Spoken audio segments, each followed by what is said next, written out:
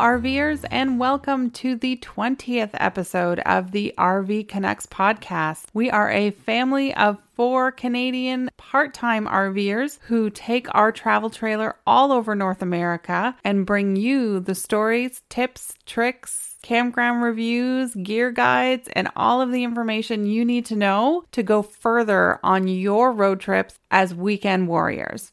I'm Melina, and I am normally joined by my husband, Dan. Unfortunately, he is away, so I am flying solo. This week, we're offering another of our quick tip series, and this one is all about quick and easy RV propane tips to save you time and money. Tip number 1, how to tell how full your tanks are without gadgets. So this is a tip that we use often. You can tell how full your propane tanks are in as little time as it takes to boil water.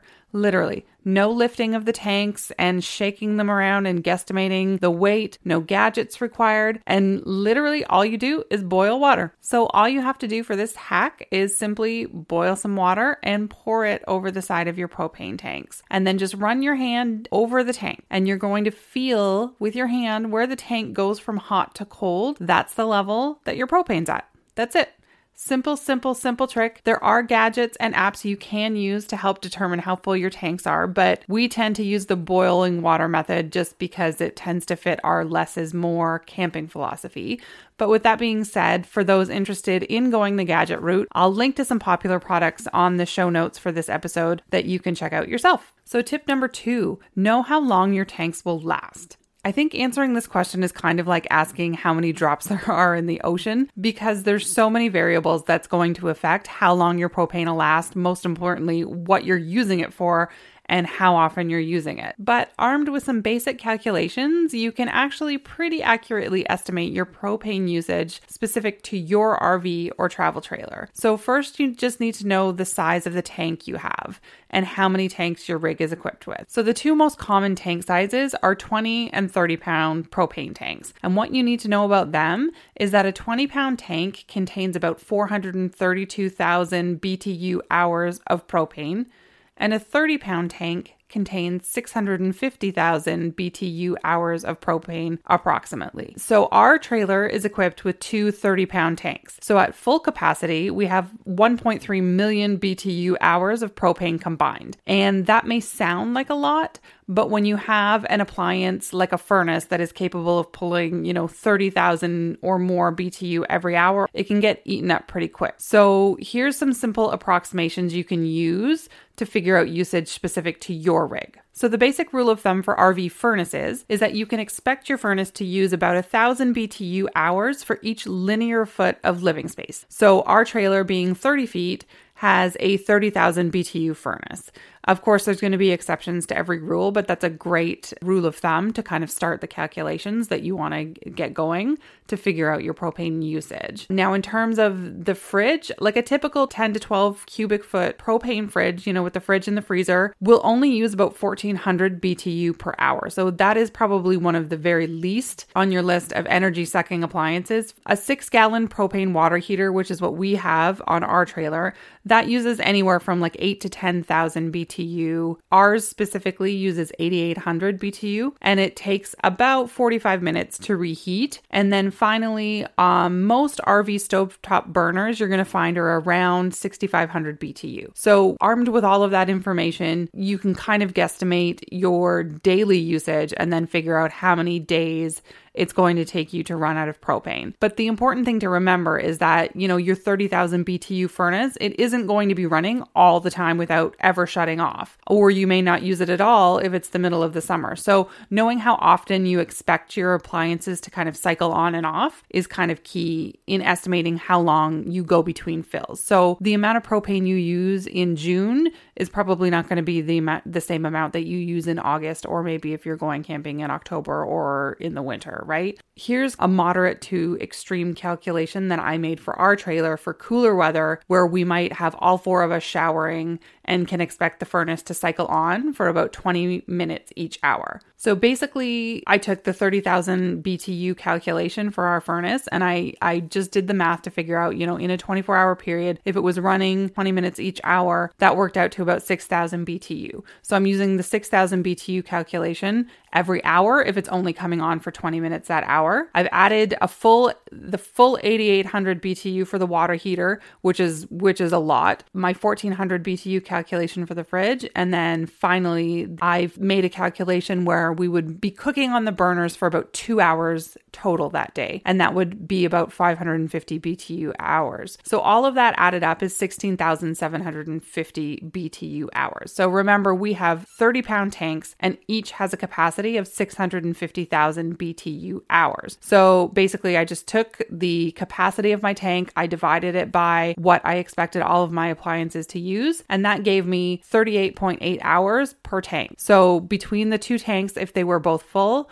we have 77.5 hours of propane, which is about 3.25 days. So keep in mind, this is kind of an extreme example. We wouldn't generally come close to using that much hot water, and the furnace would rarely run that much, but it kind of demonstrates the math. But you can use these rule of thumb measurements and sort of customize them to your own rig. And I will have all of them up on the show notes on the blog, so you can have a look and make your own calculations. Now, keep in mind, we didn't even go through one tank on our entire 26-day Route 66 trip back in 2018 because we had plenty of shore power when we went, and it was like the hottest summer, one of the hottest summers on record. So I think we're probably still working off the last dregs of that reserve tank from that trip, and we're going on 2 years later. So in reality, your usage is probably going to be much less than what I have given you as an example, but it's certainly important to know. So you're not stuck with absolutely no propane at the most inopportune times. Which brings us to tip number 3, which are some really easy ways that you can reduce your propane usage. Obviously, use your electric water heater if so equipped. So we have an electric water heater and we have a propane water heater. And if we are hooked up to shore power, we just automatically use the electric water heater. If you don't have shore power,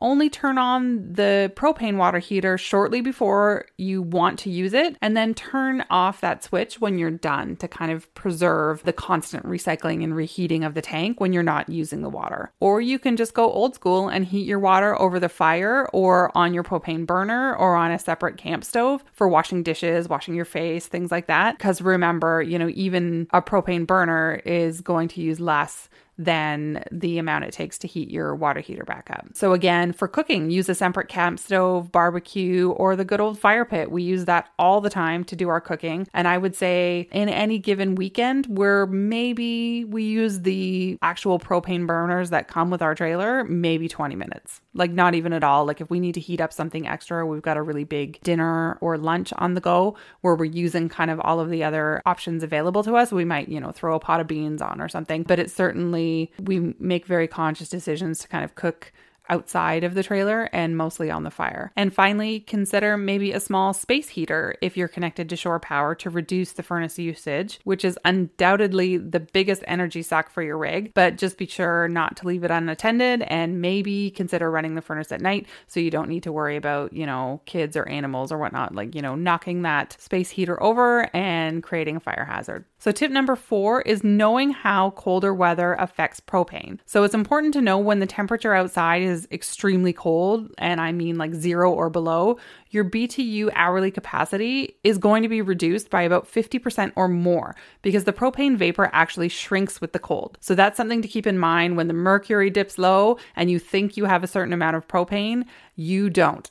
So definitely keep that in mind if you're going camping in colder weather. Ensure that you're topping up those propane tanks before you hit the road. So our last tip has to do with the automatic changeover valves. So an automatic changeover valve can be a great tool to ensure you're not waking up, with icicles on your body because the propane went out in the middle of a cold night. However, having this convenience can cause you to overlook a really important fact that could leave you with no propane at all. Automatic changeover valves, they're hooked up to both tanks on 2 hoses, and then there's a lever in the middle that gets pointed to either the left or the right tank. And then you open up both tank valves. And basically the lever is pointed to your primary tank. And when the valve senses that that tank has been depleted, it automatically starts pulling propane propane from your reserve tank, which is fantastic. It does it in a really automated fashion and you kind of don't have to think about it. But the problem is because a lot of these valves are low tech, it can be really easy to overlook or forget that the tank has already switched over. And by the time you realize that your rig is gone cold, you've kind of depleted both tanks. So that's the reason we actually choose to manually operate our tanks, particularly if we're in a location where the propane refills can be really hard to come by, or if we're boondocking or something like that. With that all said, here's my special bonus tip, which I can say to you all because Dan is not here to argue with me. And that is to make the middle of the night propane changeover easy.